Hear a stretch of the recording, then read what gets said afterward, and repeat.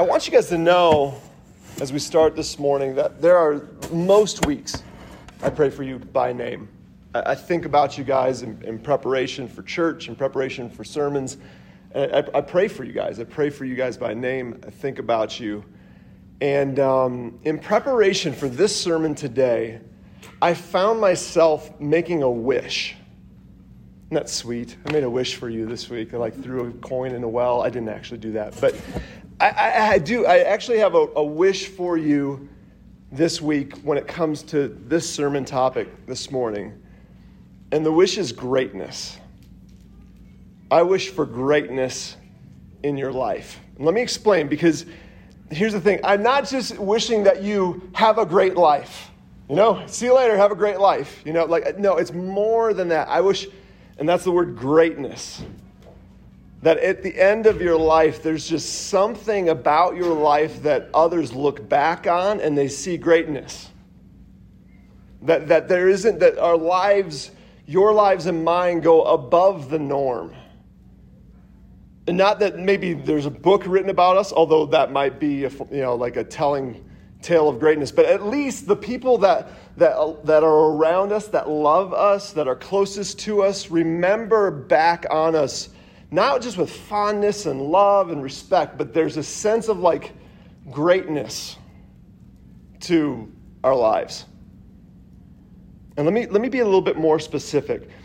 I think that what I'm hinting at is I pray that you'll have a story that breaks norms, that kind of breaks the usual, this is what people do in life, and you did the same, and it just kind of blends in with the rest. But there would be some time in your life, at least a couple times, or a period in your life at least, where you went above and beyond. You did something different. That when people weren't showing up, you showed up. That when it was normal for people to do something once, you did it twice. Or when everybody else quit, you stayed the course. That's the type of greatness that I'm wishing and praying for you this week. That's what I want to start with this morning.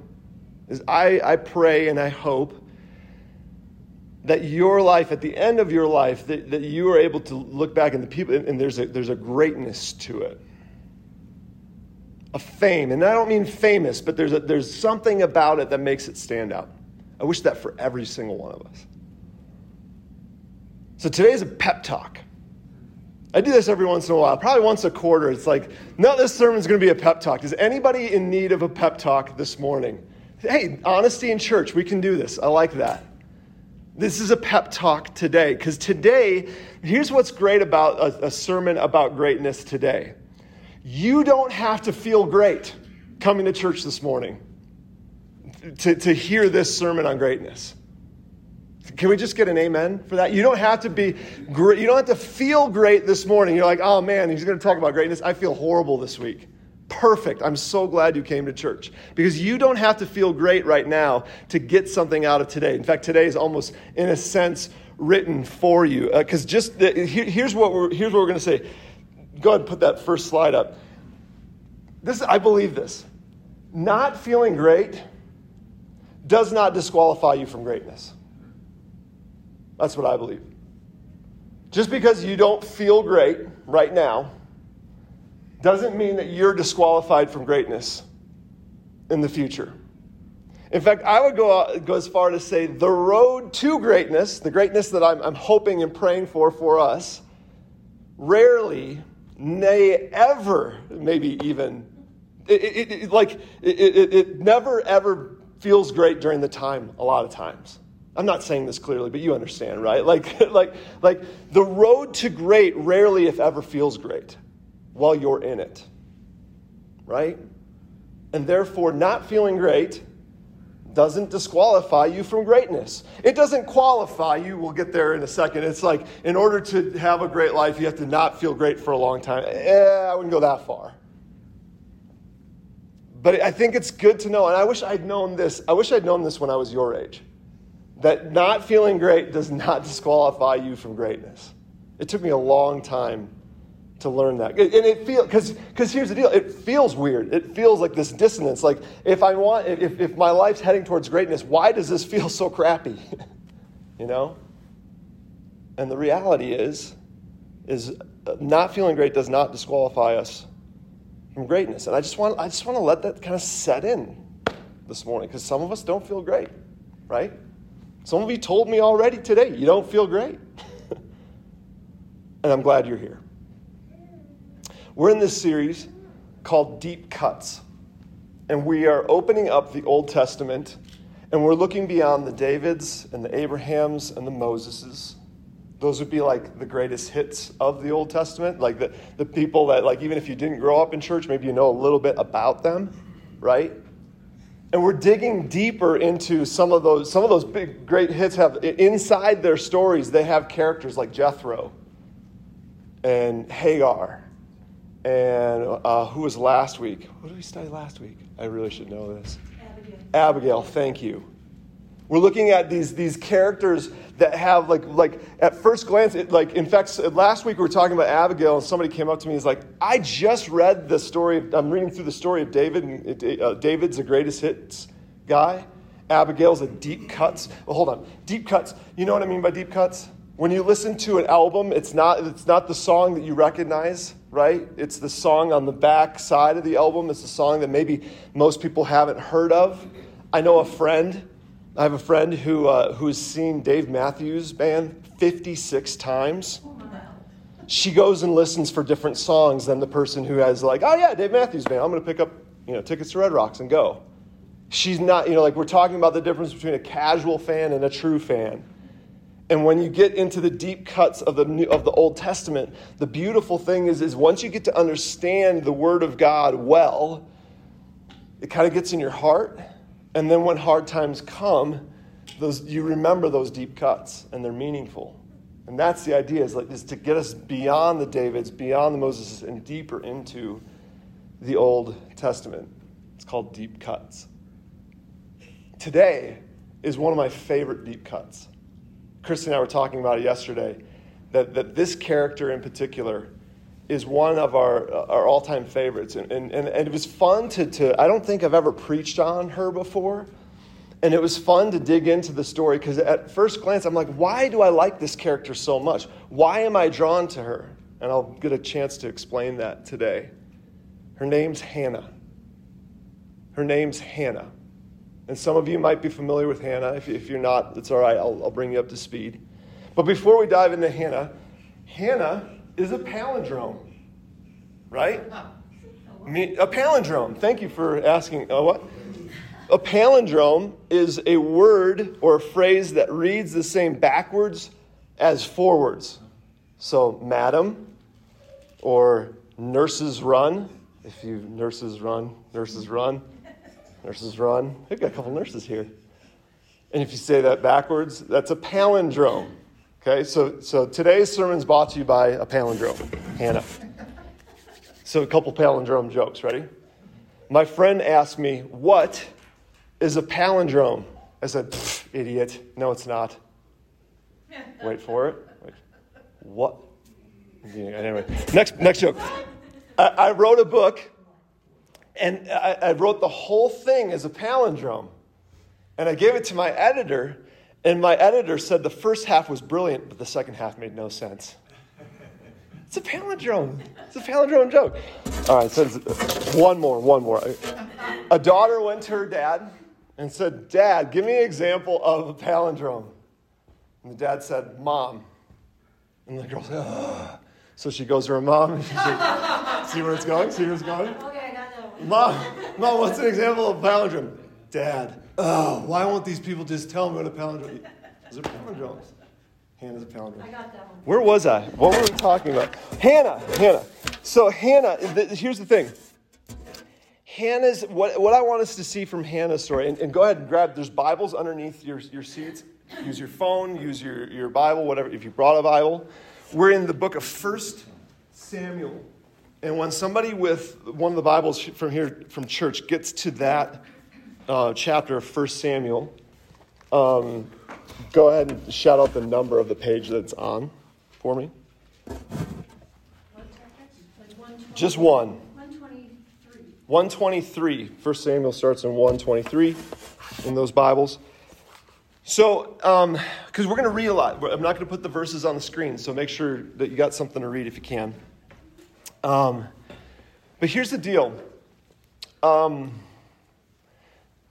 In reading this chapter, a couple chapters today, I really think that Hannah has a lot to speak to us about a great life. So today I present to you Hannah's Guide to a Great Life. And there's going to be 3 principles that follow with it. And I'll outline those as we read. Just so you guys know a little bit of the context, a little bit of the background. Hannah's story, so you guys know David, or you probably remember King David. Hannah's stories intersects with David's stories. It actually it's like a precursor to David's story. David kills Goliath in the book of 1 Samuel. He gets anointed king. I think he becomes king at the end of 1 Samuel. So this book is primarily about David, but we're going to learn about Samuel and Hannah to start because it's important to know. In this time, during this time of Israel's, this is not it's not a great time in Israel's history. They're not being good people. I remember talking about this a couple weeks ago, how Israel has this cycle every generation or so of like the Israelites did evil in the eyes of the Lord, and then all of a sudden like the Lord let them be taken over by the Philistines or whatever, right? There's there's this, and then they call out to the Lord, and the Lord raises up somebody to deliver them. There's that cycle within the Old Testament. Israel, like us, Israel has a way of just falling behind, backsliding, forgetting God, and going and living their lives without him. They're in one of those times. They're kind of in a valley where you'll see in this story, there are not many faithful. And among the non-faithful, Hannah shines. Let's pick it up. Verse 1, there was a certain man from Ramathaim, a Zuphite from the hill country of Ephraim, whose name was Elkanah, son of Jeroham. He had 2 wives. One was called Hannah, and the other one was Peninnah.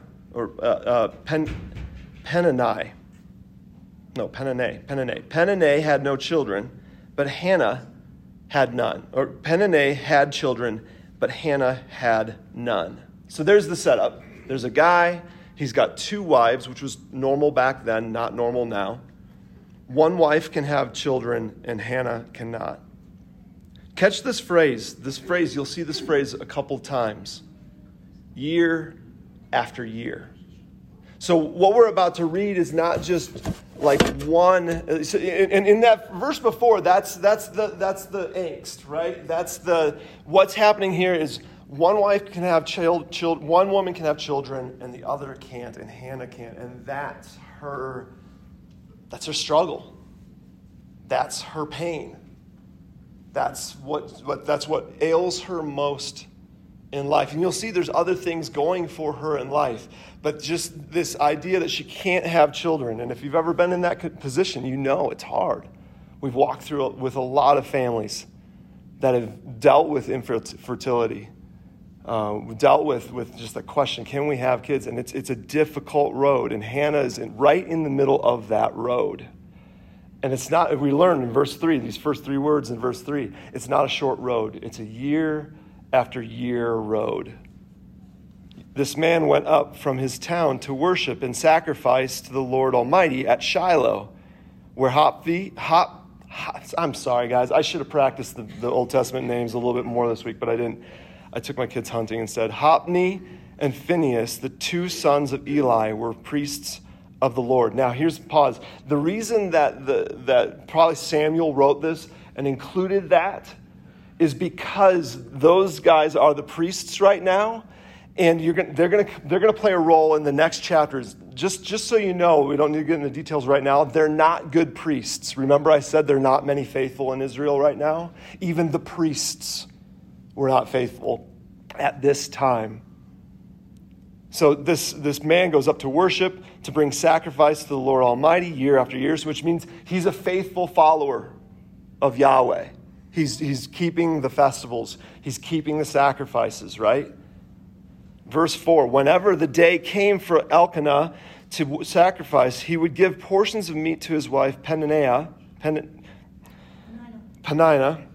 and to all her sons and daughters, meaning she had like this whole family, right? But to Hannah, he gave double portion because he loved her and he wanted to cheer her up. But the Lord had closed her womb. Because the Lord had closed Hannah's womb, her rival kept provoking her in order to irritate her, which is something we just can't wrap our heads around. I can't imagine one woman making fun of another woman right now who can't have a baby, right?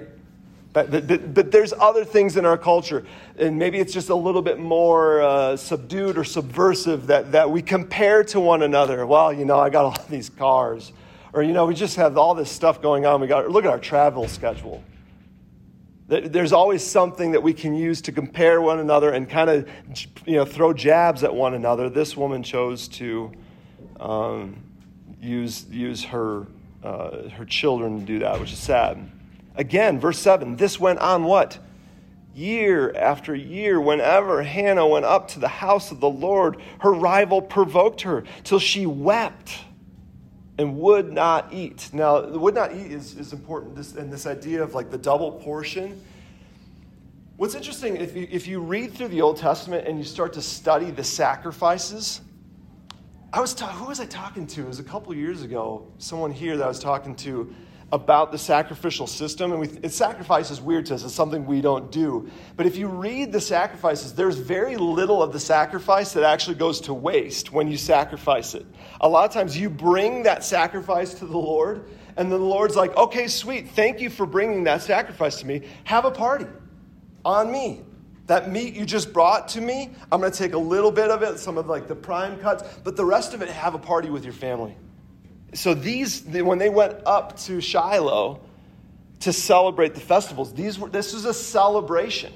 This is supposed to be a happy occasion. This is like if you were a Jewish kid, you'd be like, dude, we're going to Shiloh next week. That's going to be awesome. We're going to travel. We get to get out of the house. There's going to be a bunch of kids running around, right? It's a festival. And Hannah, year after year, the text makes it very clear to us, is not able to enjoy that festival because there's something missing in her life. There's something, a great hole in her life. She wants to have kids. And her husband, God bless his heart, he tries. But check it out, verse 8. Her husband, Elkanah, would say to her, Hannah, why are you weeping? Why don't you eat? Why are you downhearted? Don't I mean more to you than 10 sons? And the answer is no. No, you're not worth. I love you, but that's apples and oranges. Never mind. She's just like, whatever, dude. Verse 9. Once, when they had finished eating and drinking in Shiloh, Hannah stood up, and it gives us a little bit of the context of what was happening in the room. Now, Eli the priest. Remember, this is a festival. They're at this it's not a temple at this point. It's probably a tabernacle. It's this tent where the Lord dwells, and the Ark of the Covenant was maybe there, and there's a priest there, and now Eli the priest was sitting on his chair by the doorpost of the Lord's house. In her anguish, again, this anguish, these tears, right? This bitterness, Hannah prayed to the Lord and wept bitterly. Everybody, look at me. Do you know it's okay to weep bitterly before the Lord? Everybody look at me. Did you know that it's okay to bring your strongest emotions into prayer? Oh, but I don't want to show disrespect. Yeah, it's way better because it's way better to be very honest in a prayer versus never pray because you're so mad at God, right? You know what I mean? Like let's call it the lesser of two evils here. Yeah, it'd be great if we always had this pure heart before God, right? But come on. That's not what we have. She wept bitterly before the Lord. Our hero today, the woman who's going to show us a picture of what greatness looks like, is so brokenhearted. She's in the temple of the Lord and weeping bitterly before him. You can do that. We can come before him broken. The Bible makes that so clear. We can bring the rawest form of our emotion to him in prayer, and he will meet us there. In deep anguish, Hannah prayed to the Lord, weeping bitterly. Verse 11. And she made a vow, saying, Lord Almighty, one version is, she vowed a vow, saying, Lord Almighty, if you will only look on your servant's misery and remember me and not forget your servant, but give her a son. Then I will give him to the Lord for all the days of his life. And no razor will ever be used on his head, which is like, oh, what? Okay, that's weird. Like, what? And what she's doing here, this is something very cultural that you wouldn't understand unless you were part of their Jewish Hebrew culture. What she's referring to, and this is really interesting. I did a little bit of research on this week. What's really interesting, what she's doing is, and it doesn't say this here, but she's vowing that he will become what's called a Nazirite. It's a person who's dedicated to the Lord, and it could be a male or female. It's in Numbers 6. It's when a man or a woman, and what's interesting about this is she says, no razor will ever be used on his head. Most of the time, when someone became a Nazirite, it was for a purpose and for a time, a period of time, like a window of time. It's not a forever thing. She's like, no. If you give me a son, he's not even born yet, I will ensure that he will be a Nazirite for all of his days. And to be a Nazirite meant that no razor would touch your head. And it's like, okay, but why? Honestly, back in those days, that would lead to dreadlocks. I don't know how. Like if you had hair just grow, because it would just hit the floor. You'd have to dread it up. I had dreads once, so I know this. But and you're like, okay, but why that? It was because that's a very within a couple of years, people you'd walk into a room, and people who didn't know, you'd be like, oh, dude, that's a Nazirite right there. Look at his hair. Oh, she's a Nazirite. Look at her hair, man. It's all dreaded up. It's down to her butt, or whatever. It'd be so atypical that it'd be like people would be like, that must be a Nazirite. And that's the purpose. The purpose was for these people who took a vow like that to be set apart. The other thing they were supposed to do is not drink alcohol of any kind. It made it very clear in Numbers. Any vinegars or nothing that could possibly have alcohol. And the purpose of that was not because alcohol is bad, but because alcohol, this has got to be a very sober-minded person. Right? To do the work of the Lord. And then the last one was, what was the last one? Hair, alcohol, and I'll think of the third one in a second. I just had it. Dead bodies. Can never be near a dead body. Even if your mother died, you can't go to the funeral because that would make you unclean. And this is a person who's supposed to maintain cleanliness. I know these are weird, but the whole point was these are people. And here's the way to look at a Nazirite. So you got people you got religious leaders within the Hebrew Jewish system. You've got priests, you got prophets, and those are the kind of the day in, day out. If you put it into a military paradigm, it'd be like the priests and the prophets. They're like the armies and the navies. Okay. These guys were the special forces. The Nazirites were the ones that God called at specific times. So Samson was a Nazirite. He was a guy that God used to do something very specific against the Philistines. Now, he wasn't a great dude. He didn't fulfill his oath all that purely, but he was set apart. He didn't have the hair. He didn't stay away from alcohol. It was his downfall. But anyway, he was supposed to, and it's that's the idea. Is he's supposed to be this these are the special forces of the Bible times. John the Baptist was a Nazirite. He was in the wilderness. He looked like a crazy man in the wilderness, and God called him for a special time to just call out the world and say, repent. The time is near. The Messiah is coming. Repent and make your heart ready.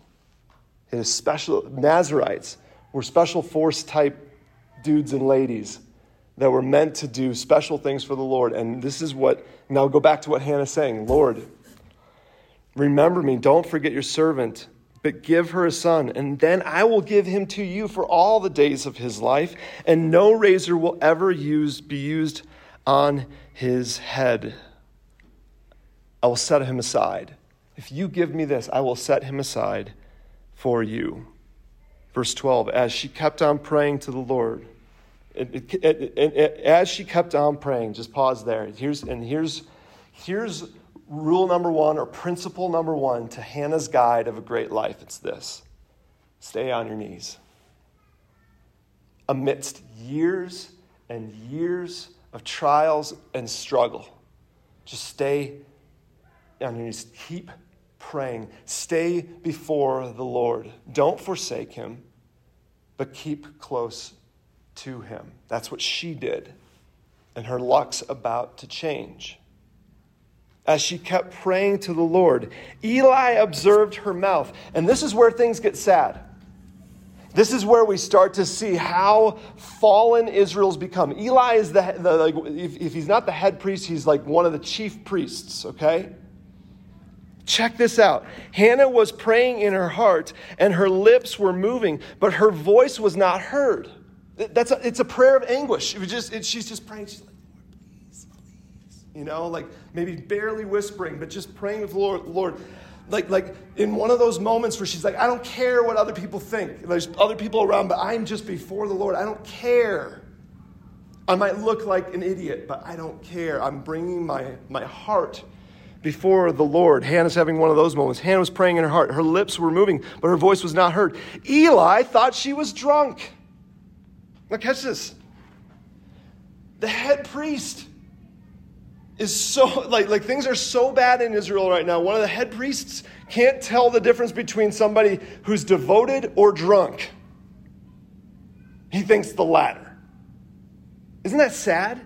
He doesn't recognize somebody praying their heart out because there's so few people doing it. It's a testimony to how bad Israel is right now and how bad Eli is as well. But honestly, it's a testimony to it's bad right now. There are very few faithful. He thought she was drunk and said to her, how long are you going to stay drunk? Put away your wine. Not so, my Lord, Hannah replied. Verse 15, I am a woman who's deeply troubled. I have not been drinking wine or beer. I was pouring out my soul to the Lord. Don't you know what that looks like, Eli? Don't take your servant for a wicked woman. I've been praying here out of my great anguish and grief. And then this baffles me too. Eli answers, all right, well, go in peace and may the God of Israel grant you what you have asked him for. What's the problem with this? He has no idea what she's asking him for. What if she's asking him for something evil? This is how invested he is as a priest at this moment. He's like, whatever, woman. Just, Lord, grant your prayer. She's like, sweet. But she could have been asking, what if she was praying that he die? That would have been an interesting story. What if she's praying for something evil? And he's like, I don't care. He's just not invested at all in spiritual things. Verse 18, she said, may your servant find favor in your eyes. Then she went on her way and she ate something. Remember, she hasn't been eating at all. Now she's able to eat. This is what I love. This is what this is what makes Hannah so great in some senses, is like she takes that information in faith and just believes it. She's like, awesome. I will take that in faith. I will take that and she just eats. She went away and ate something, and her face was no longer downcast. Early the next morning, verse 19, they arose and worshiped before the Lord, and they went back to their home at Ramah. Elkanah made love to his wife, Hannah, and the Lord remembered her. So, in the course of time, Hannah became pregnant and gave birth to a son. She named him Samuel, saying, because I asked the Lord for him. And what's cool, this is actually just a note in my study Bible here. The word Samuel in Hebrew sounds like heard by God. It's like the word Samuel in Hebrew is like the phrase, it sounds like heard by God. Isn't that cool? She named him Samuel because I asked the Lord for him. When her husband Elkanah, verse 21, went up with all his family to offer the annual sacrifice to the Lord and to fulfill his vow, Hannah did not go. She's gone every other time, but now she can't go. She's like, I need to stay home with my baby. I'm going to take care of him. She said to her husband, and this is really cool. This is incredible to me. Because remember, this is a very patriarchal society. Women did not have a lot of rights in this time. She said to her husband, after the boy is weaned, I will take him and present him before the Lord, and he will live there always. See this? She doesn't ask. She says, this is what will happen. After I've weaned him, he's not going to be mine anymore. See, you remember my wish for you? That at some point in time, that at the end of your life, that you would be remembered in greatness. That people will remember great things about some of the great things that you have done in life. And honestly, like, I think that means that throughout your life, you're with the Lord, you're pursuing great things. But I think that also comes down to moments like these, where people remember you. Like, I remember when Hannah, the one thing she wanted was she wanted a son. And then as soon as she got a son, she gave him to the Lord. I just imagine that. Like, think of something that you really, truly want right now, that you would actually maybe ask God in prayer for right now. And then when you get it, you give it away. Maybe it's not even possible, but you know what I mean? Like, imagine getting what you were asking for and then saying, okay, Lord, I'm so grateful that you gave it to me. I'm going to give it back to you. That's greatness, isn't it? That makes it for a great story. We had a birthday party a couple of weeks ago for my 10-year-old son. And my son is highly competitive, and he's, and we, oh man, I probably should have thought about this before telling this, but it was a casino poker party for 10-year-old. It was great. But we had a few of his buddies over, and I taught them all poker, and this is not sounding any better. But, I told them how to bluff, and, half the game is what's in your hand, and half the game is like what you do with your hand kind of thing. It was fun. But there was this prize. There was a drone. Like, Titus, instead of spending a bunch of money on, going to the wild game, was like, I want to spend money on prizes for the poker party. Like, whoever wins in poker wins the prize. And I'm like, that's cool, man. This is horrible. But it's cool, man. But he's like, I'm going to win that drone. So we bought a drone for the winner. And he's like, I'm going to win that drone. I'm going to win that drone. I was like, well, it is your party. And I'm trying to, steer him, but it's like that. It's a lost cause. He's so competitive. So he wins. Partly because he knew how to play poker, and his other three brothers like, what? What's a pair? So he wins this poker night. And one of the kids had to go home early because he was sick, which is, he must have coughed once. It's COVID, so he's like, oh, we got to get him home, And so, so there's two boys left. Titus wins, and the guy who got second place played really well, had never played poker, and Titus is like, hey, I want to give this drone to you. I was like, that's my son. Well, then that kid, Caleb's like, oh, no, give it to he gave it to the brother of the kid who had to go home. Give this to Baxter. See, that's greatness. You finally get what you want, and then you give it away. That's what Hannah did with with her life prayer, the very one thing she wanted in her life. She gives it back to the Lord. Isn't that cool? And I love this, what verse 23, Elkanah says this, do what seems best to you. I will allow you to do that, even though it's his son too. It's very much a decision that affects him. Stay here until you've weaned him. Only may the Lord make good his word. So the woman stayed at home and nursed her son until she had weaned him. After he was weaned, she took the boy with her, young as he was, along with the 3-year-old bull and an ephah of flour and a skin of wine. All of these have significance for like a sacrifice to bring before the Lord, and brought him to the house of the Lord at Shiloh. When the bull had been sacrificed, they brought the boy to Eli. Again, here's Eli, this priest. And this, she had to know his character. Everybody, next, if you keep reading this, Eli is kind of infamous among the Hebrew community. She knows that she's leaving him with a man who's not good, but she's like, no, I'm going to leave. And here's how I look at this. I was thinking about this week. Why would she do this? Was she sick? Did she have the baby? Like, you know what? Maybe I don't want to be a parent anymore. Like, I like my sleep, or whatever. Like, no, I don't think it was that at all. I think the reason that she wanted to do this was she wanted to give her son the best thing she could give him, a front row seat to what God would do in Israel. And she knew by making him a Nazirite and basically leaving him in the care of the temple, it was going to be way better than back at Ramah where she was living. Her child would see more of what he'd see more greatness of what the Lord's doing. He'd have front row seats to what the Lord would do. And this is Samuel. Samuel's the one that walked with Israel through this time where they didn't have a king and they wanted a king. And he's like, no, you don't want a king.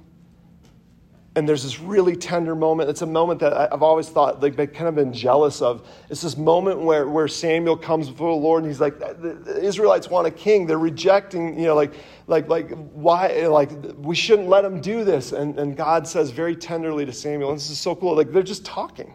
You see this in the book of Samuel. It's almost like God and Samuel are just talking. And God's like, no, they're not rejecting you. They're rejecting me. Give them a king. Her son got to see that because she devoted him to God. He got to see, he got to crown the first king of Israel, Saul. He got to see Saul struggle and had to call out against Saul, prophesy against him like, no, don't do this. But then he also got to see David. He was the one that anointed David king and got to see David rise. And you get to see David do all those godly things that he did for Israel. He got front row seats because of his mom's devotion. Isn't this a good deep cut? I love this. And this brings me to the second point of Hannah's guide to a great life. First one, stay on your needs. Second one is be generous towards God. Continue to be generous over and over. Not just in life, not just generally, but generous towards God. Giving back to him what is rightfully his. Be generous towards your heart towards God. You know what generous means, right?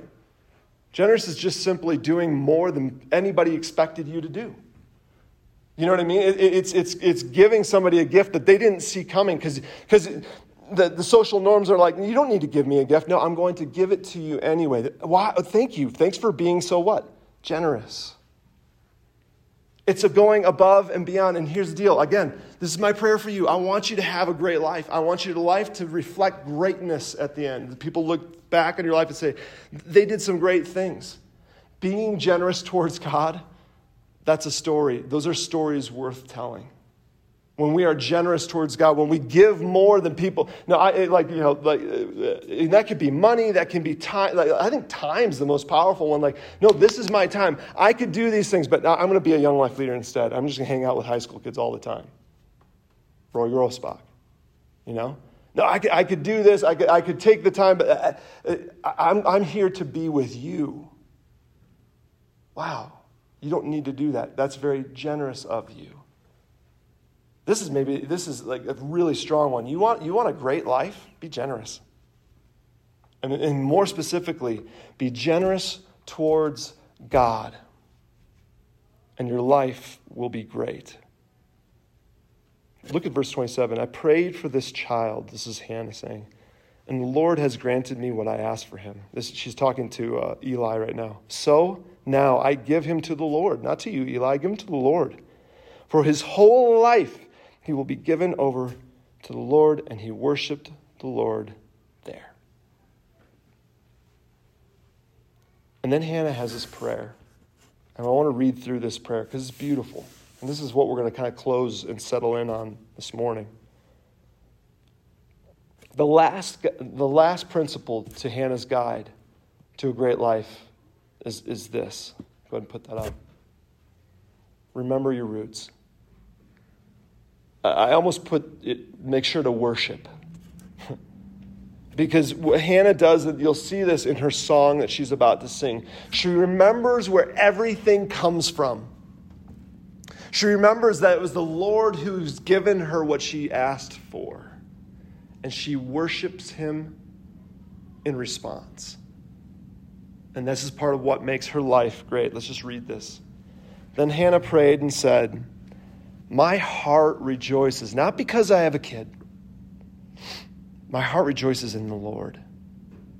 In the Lord, my horn is lifted high. And this is such cool imagery.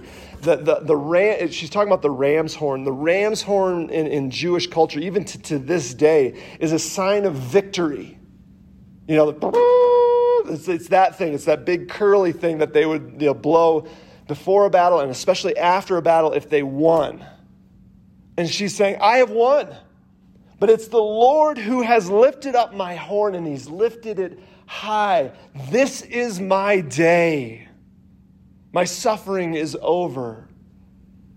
I've had a son, and I'm giving it back to the Lord. My mouth boasts over my enemies, meaning in this other wife. For I delight in your deliverance. There is no one holy like the Lord. There is no one beside you. There is no rock like my God. Isn't that cool?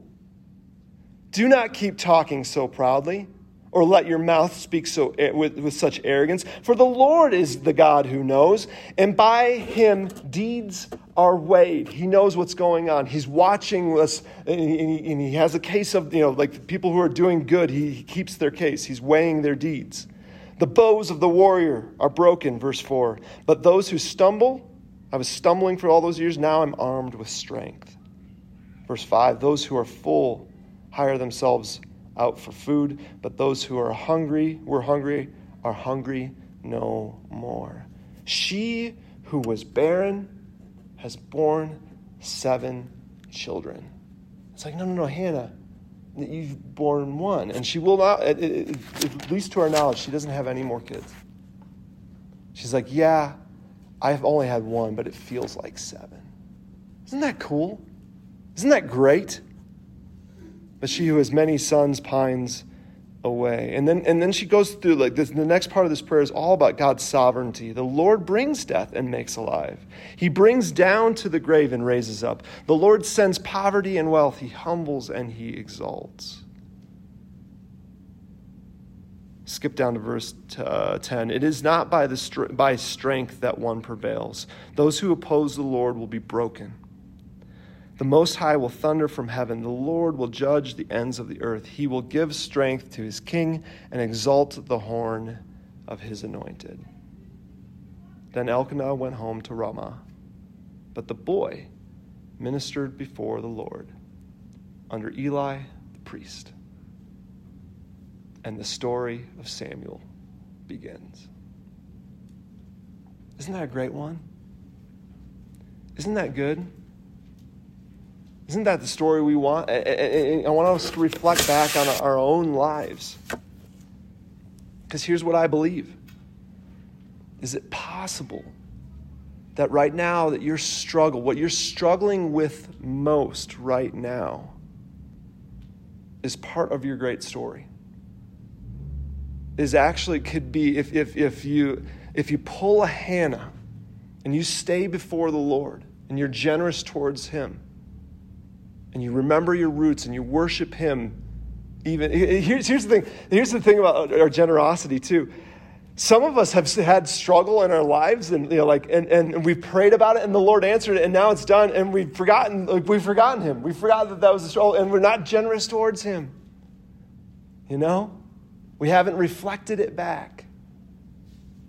Maybe it's time for you to reflect it back and be generous towards him. But I believe that no matter what our struggle right now, I don't believe that God necessarily ordained those struggles, but I do believe he can use them to tell a great story. Some of us truly are in the fight of our lives right now. And the question is what will we do during those fights? I believe that these fights, this is an opportunity for us. And the purpose of the story, what I love about this story is it gives us a chance. We know that good things are going to happen to Hannah, right? And I believe that if you stay faithful, that you'll come out the other side and there'll be greatness to tell of on the other side. I believe that with all of my heart because of stories like this, stories in my own life, stories in your life that I know of where God came through. When the struggle, even when the struggle was real. It makes you think of like Frodo or like Harry Potter, like those long movies where the struggle is just like drawn out, right? And it's like, you wish for Frodo, like some sort of, like some sort of uplifting thing for Frodo to happen, right? But in the end, he needs to carry that ring. I think the same is true for us. We admire the greatness of stories that come out of, the greatness that comes out of stories like that. But let's not forget that through that struggle, that same greatness could be building in our own story for those of us who will stay on our knees, be generous towards God, and worship him when the time comes. Give him all the glory and the praise. That is Hannah's guide to a great life. You can do that. We can do that. We can stand on these. And I love that. Let me pray.